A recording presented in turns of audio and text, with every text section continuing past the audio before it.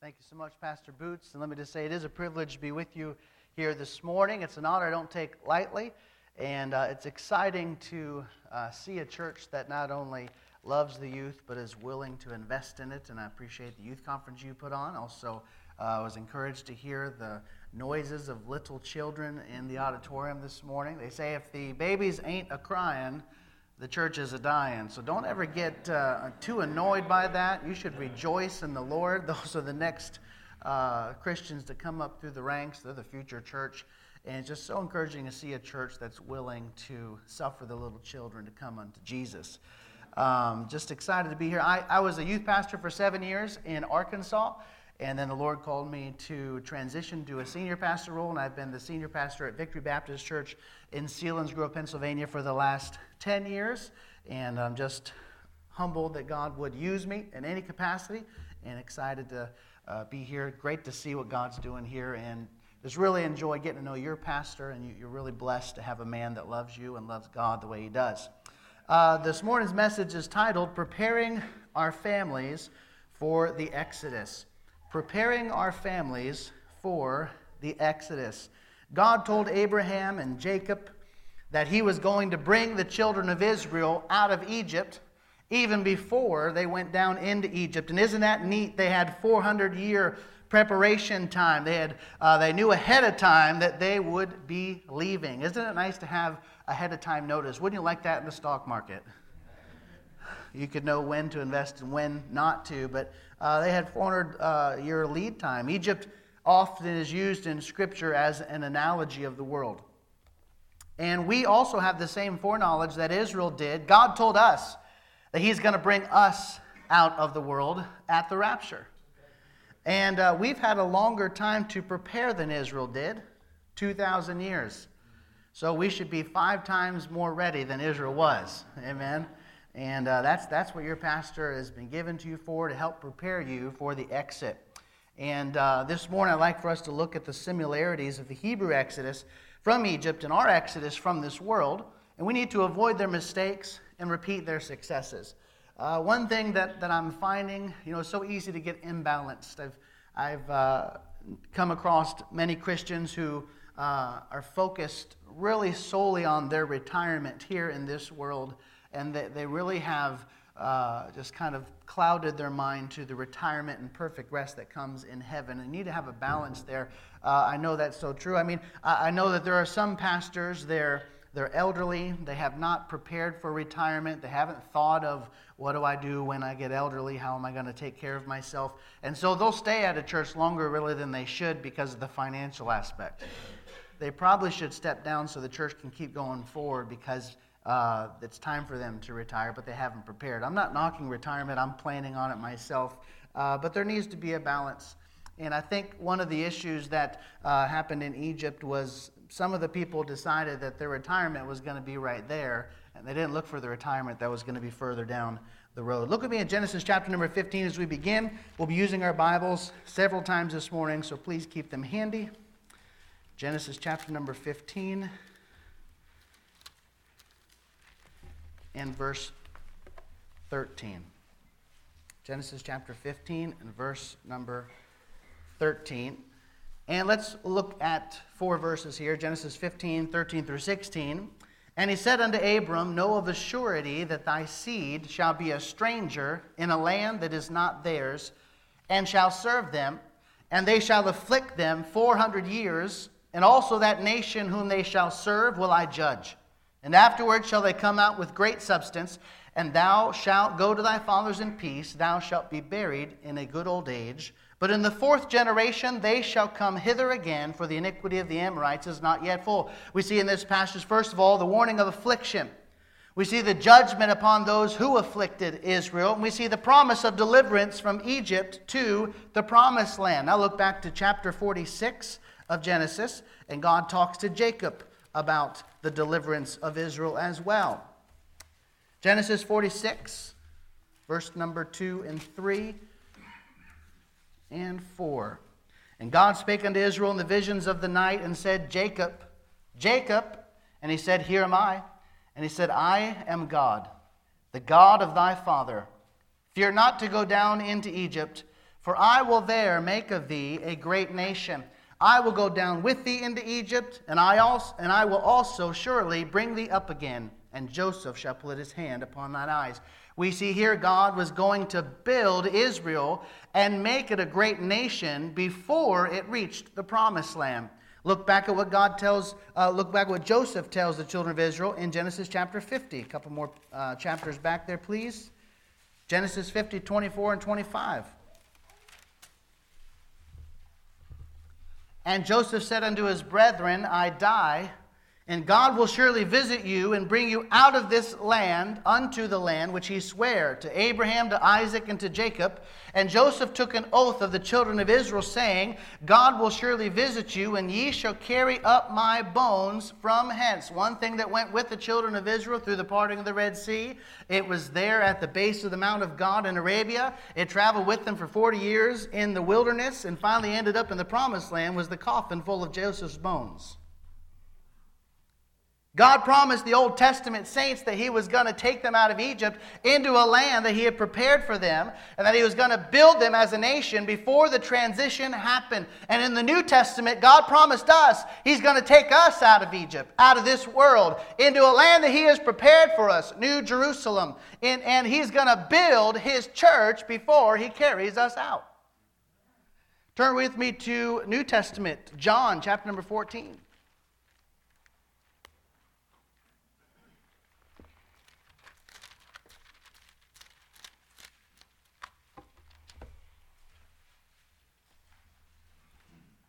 John chapter 14, verse number 1, we see our promise. The Lord Jesus Christ said, let not your heart be troubled. Ye believe in God, believe also in me. In my Father's house are many mansions. If it were not so, I would have told you. I go to prepare a place for you. And if I go and prepare a place for you, I will come again and receive you unto myself, that where I am, there ye may be also. I love that promise. I love that this world's not my home. I love that we just don't die and go in the grave. There's something after this, and it's heaven for those who believe in Jesus Christ. God will one day bring us out of Egypt in a moment, in the twinkling of an eye, at the last trump. For the trumpet shall sound, and the dead shall be raised incorruptible, and we shall be changed. God isn't going to leave our bones in Egypt either. Our body will go with us and be changed into a new heavenly incorruptible body, according to 1 Corinthians chapter 15. We heard that mentioned in adult Sunday school this morning. But while we are waiting for the exit day, the rapture, our exodus to come, we will face affliction from the world.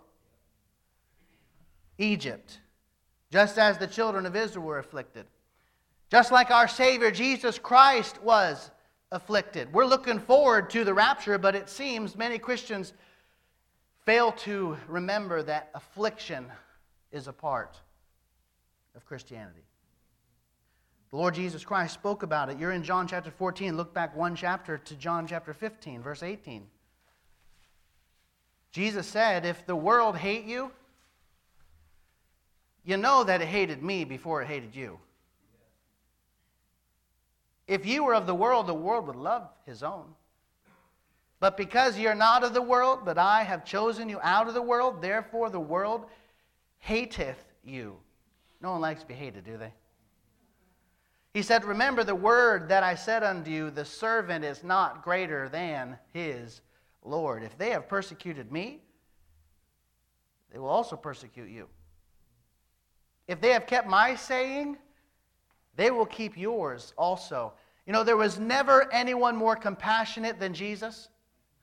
There was never anyone who has loved like Jesus. No one has demonstrated mercy like Jesus. He is the epitome of grace.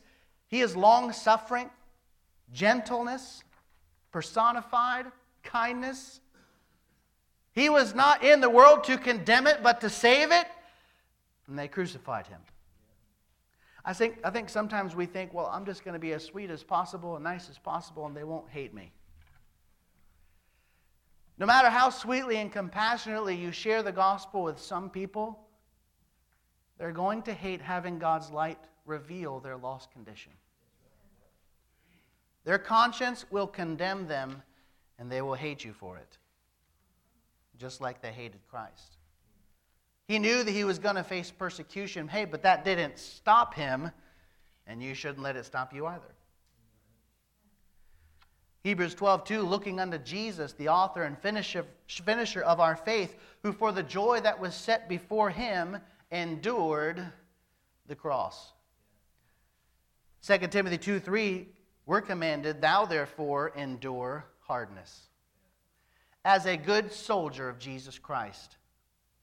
We have not had to face much persecution in America yet for our faith, but the closer the Lord's return draws nigh, that is going to change. We don't like to think about it, but it's a reality if you believe the Bible. They weren't keeping the Lord's sayings in John chapter 15 to obey them. The Pharisees were keeping the Lord's sayings to use against him. We heard him say, I will destroy this temple that is made with hands, and within 3 days I will build another made without hands. Mark 14:58. They took Christ's words out of context. Let me say they'll take your words out of context. Egypt will do the same to those who try to follow Christ as it did to Christ. They will use pastor's sermons against them out of context. The servant is not better than his Lord. And if you serve the Lord with any kind of intensity, be prepared for persecution in some form or fashion. If you are not being persecuted at all, you're not sharing Christ very much.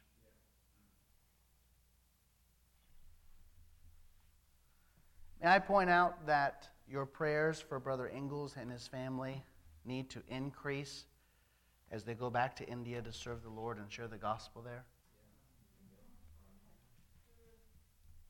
The culture of India is different than the culture of America. The freedoms of India are different than the freedoms of America. And Satan is not going to be very pleased to see someone over there who cares for the lost souls of men and who has the antidote for that lost condition, salvation through Jesus Christ. God and them together make a majority. But that does not mean that Satan isn't going to fight tooth and nail to try to make them hide the light of Christ under a bushel in fear.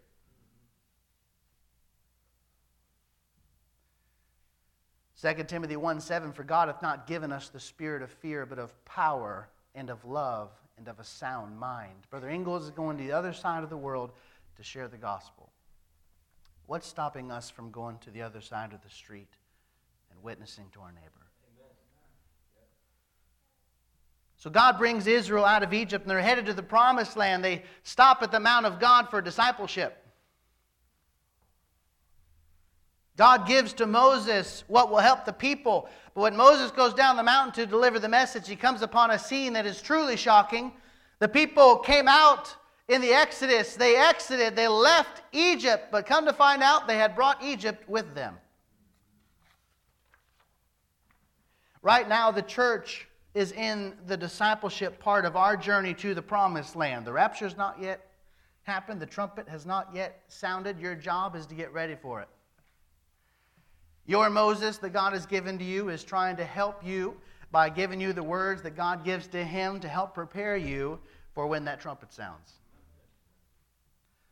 Just like everyone saw God move in the lives of Israel through miracles, the Red Sea crossing, the pillar of cloud by day, the pillar of fire by night, how he made a way for the assembly he called out into the wilderness, they're going to watch every move in our lives and your life here at Mount Victory Baptist Church.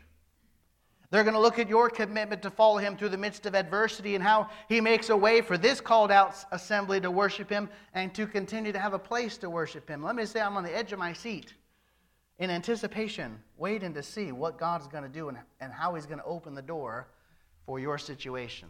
I know this property's been sold. You're looking for a new property. We're asking God to open the doors.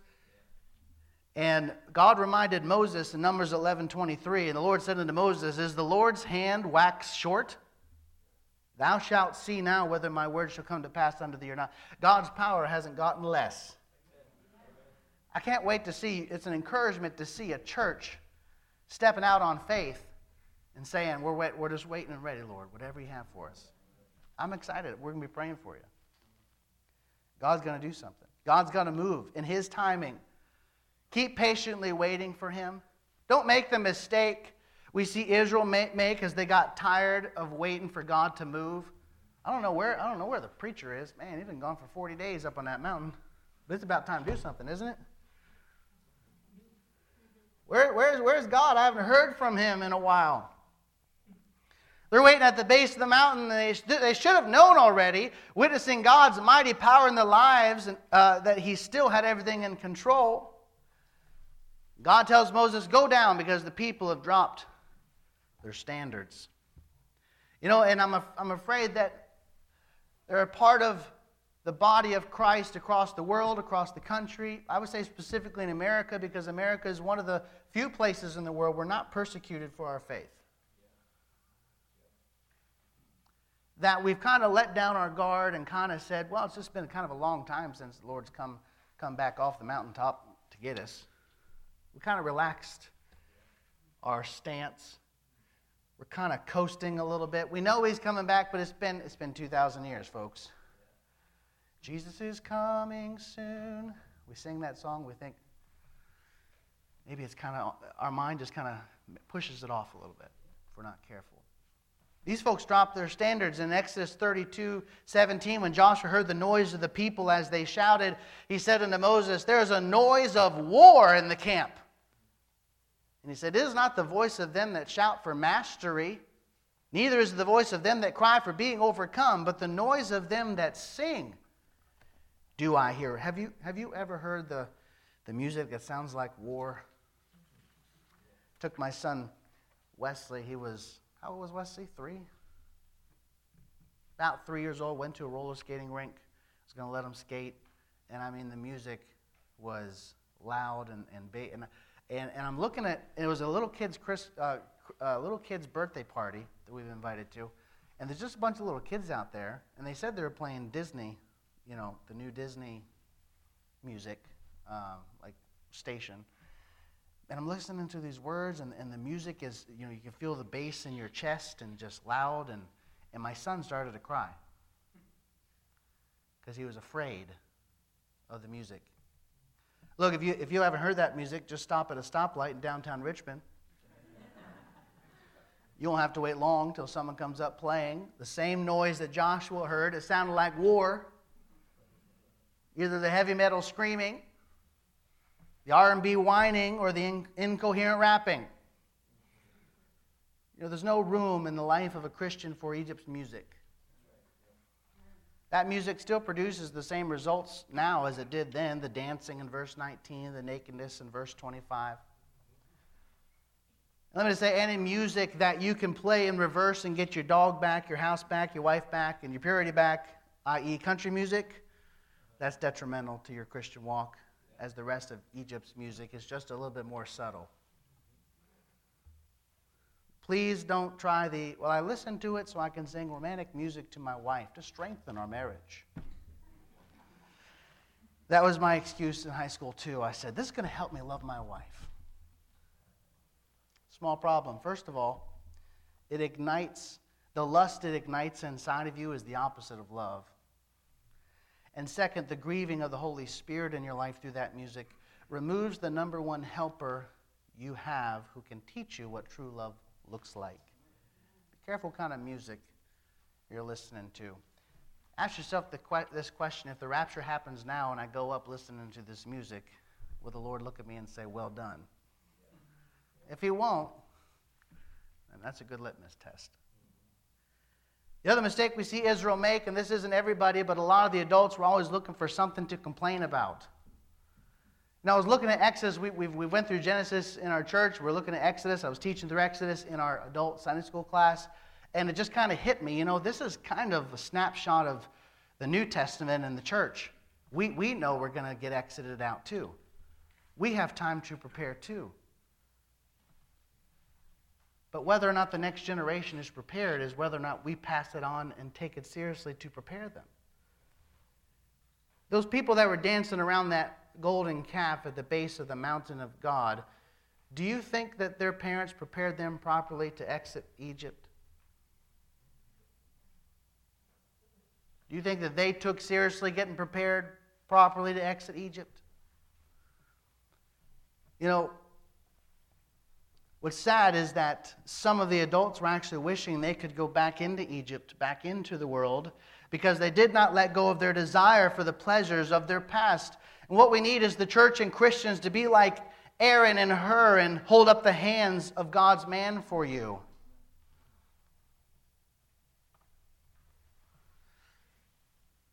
Maybe you don't know this or not, but the church of God is under attack. Anyone this week noticed that Satan was trying to push your buttons? Anyone feel the attacks of Satan and temptation this week? And what the devil's trying to do too is to discourage the man of God for this church, because if he can take out Pastor Boots and his family, the sheep will be scattered. And I don't think sheep are dumb. God doesn't give you a shepherd because sheep are dumb. God doesn't think his children are dumb. You're not. But he does compare the church to sheep because Satan can scatter them through deceit, wolves. You need that man right there. You need to pray for that man. And that woman, let me say, you need to pray for his wife right there. If Satan can discourage his wife, Satan can discourage him. If Satan can discourage my encourager, look, be careful what you say to that lady. Amen? Be careful how you treat their kids. Treat them like any other kids that are in the church. Don't try and hold the pastor's kids up here. They're sinners saved by grace just like every other kid. I asked the people in my church, I said, please don't try to call my kids out for something that you wouldn't call another child out for. And don't say, hey, you shouldn't do that because you're the pastor's kid. Just say, hey, you shouldn't do that because children of God shouldn't do that. Christians shouldn't do that. Pray for this man. As your church moves forward, he's going to need more prayer as he prays for you. It's a team effort. We need some more Aaron and Hurs, though, as we get ready to leave in the rapture. We need some more Aaron and Hurs lifting up the man of God's hands in prayer. And Pastor, what do you need? How can I help? This church needs more Joshuas who desire to be closer to God, so much so that when Moses left the tabernacle, Joshua still was inside, waiting for God to speak to him. We need more Calebs who state, I want that mountain and I shall not be moved. Mount Victory, that's a good name for a church. I want that mountain, I shall not be moved. We need more Christians who desire the sincere milk of the Word, the bread of life, the meat of Scriptures with a passion and a zeal, and less Christians who are trying to figure out how they can feed the lust of the flesh and walk in the Spirit at the same time. Double-minded man's unstable in all his ways. God needs sold-out, completely yielded vessels whom he can pour water on. We don't want to be one of the 10 spies that says, I'm sorry, we can't gain the victory. It's just too hard. The land's too expensive. I think we need some Joshuas and Calebs that say, yeah, there's giants. Yeah, there's some iron chariots. But you should see the blessings. And this is what God has for us. God needs some sold-out Christians who are ready to go. Would it not be good if in 10 seconds the trumpet would sound and God found you here this morning in church? And we're done preparing. But he said, I'll pour water upon him that is thirsty and floods upon the dry ground. I'll pour my spirit upon thy seed and my blessing upon thine offspring. Why were these people dancing to the world's music and worshiping a false idol? These are God's people. Why were these adults desiring the pleasures of the world rather than the things of God? There's only two options. There's either their parents failed to prepare them to leave Egypt, or two, these people failed to heed their parents' preparation. Let me say, young person, there comes a point in time in your life you cannot blame mommy and daddy for your decisions. When you step out from under their umbrella of leadership and you're an adult, you can't say, well, I'm the way I am because the way that my mom treated me when I was 5, she did not give me regular milk in my cereal. She gave me almond milk. And I just can't handle that. That's why I am the way. No. Look, as an adult, you step out. You get to decide whether you love others. You get to decide whether you're joyful. You get to decide whether you're going to be kind. And you can't say, well, I'm just mean because of how I was treated back there. Actually, you should say, I'm going to be kind because of how I was treated back there. At some point in time, young person, you will have to stand before God and answer to Him for your actions. You can't blame mommy and daddy all your life. Man, well, the preacher, he was just mean to me that one Sunday. He didn't shake my hand. I've had church members leave our church because we forgot to sing happy birthday to them. We had church members leave our church because we moved the coffee table from one place in the church to a different place. You know what? They weren't ready to leave Egypt. I just heard from an evangelist, a church that had a huge church split because a lady brought some pies to the church fellowship and they cut it in 6 slices and she wanted it cut in 8. I think maybe the focus is off a little. I'm just glad to have a piece of pie. Can I smell the pie?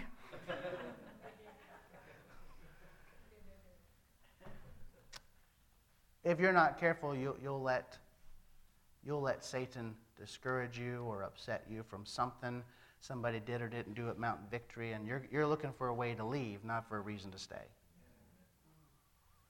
And sadly, there's people in this room that won't be here in 5 years. Because you're not really preparing to leave Egypt. You're just trying to appease your conscience a little bit by coming to church every once in a while so you can go back and live in Egypt. But when the trumpet sounds, you stand before God. As the song says, I wish I had given you more. And I'm not trying to browbeat, I'm not trying to manipulate, I don't know you. From my understanding, 100% of you are sold out Christians.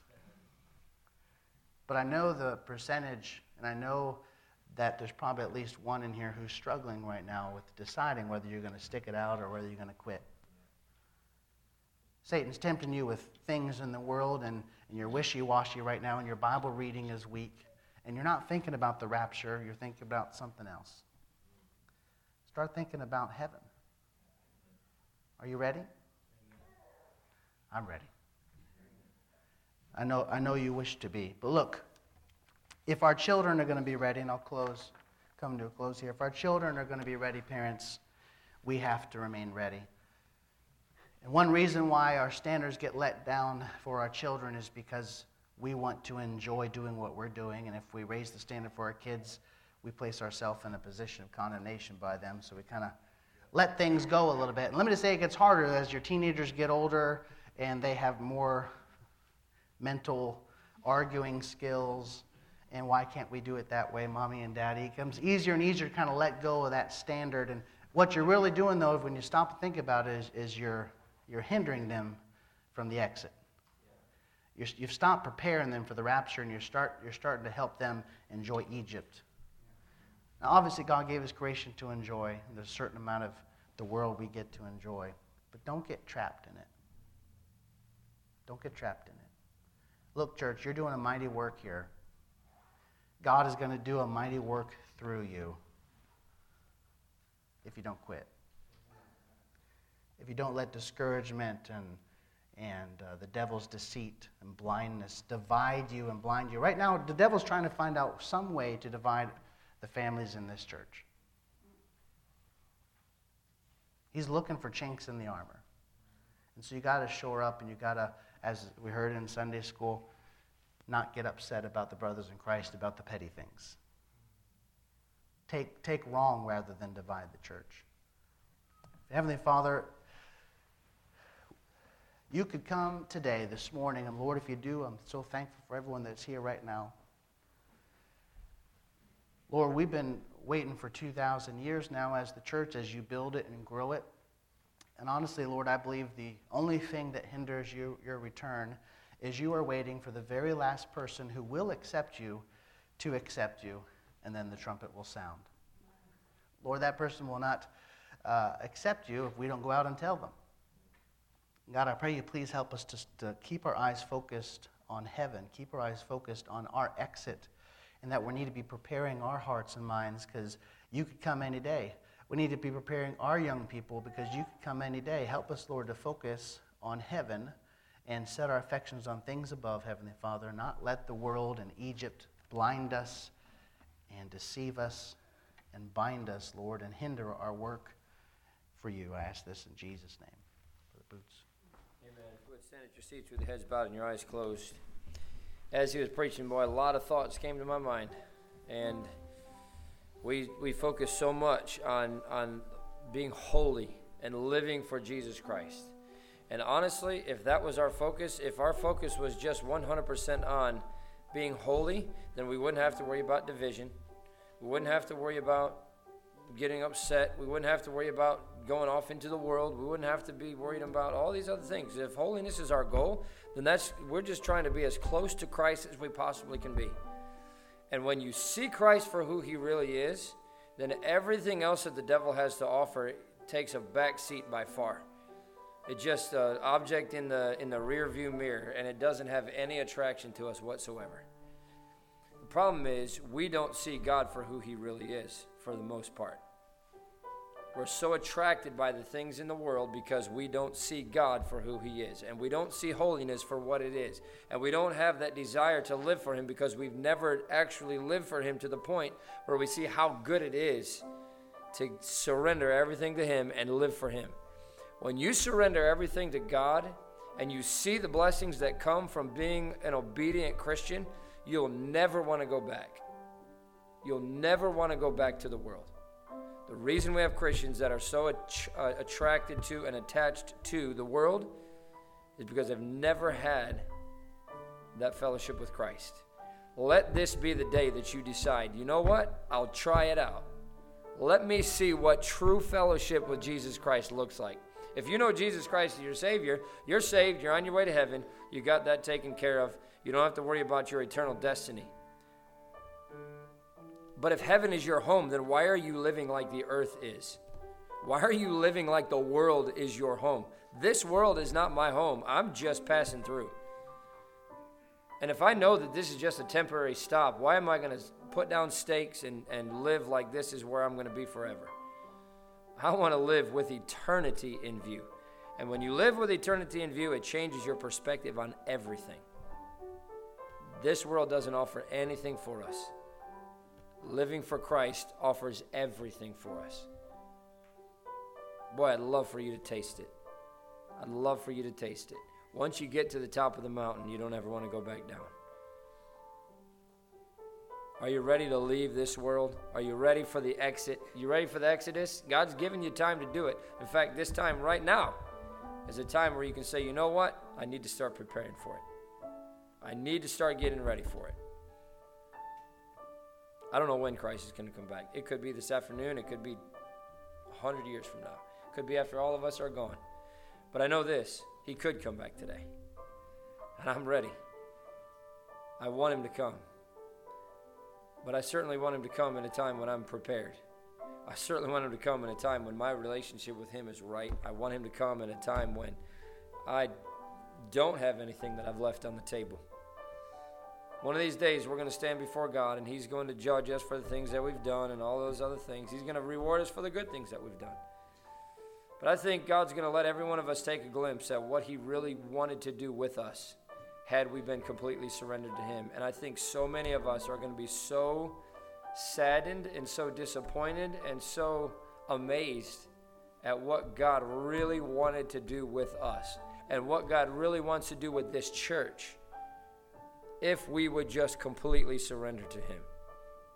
Won't you do it this morning? Won't you do it this morning? The things that God wants to do with us, if we would just be willing to surrender to him. If God spoke to your heart in the message this morning, won't you come? As the piano plays, the invitation is open. You come.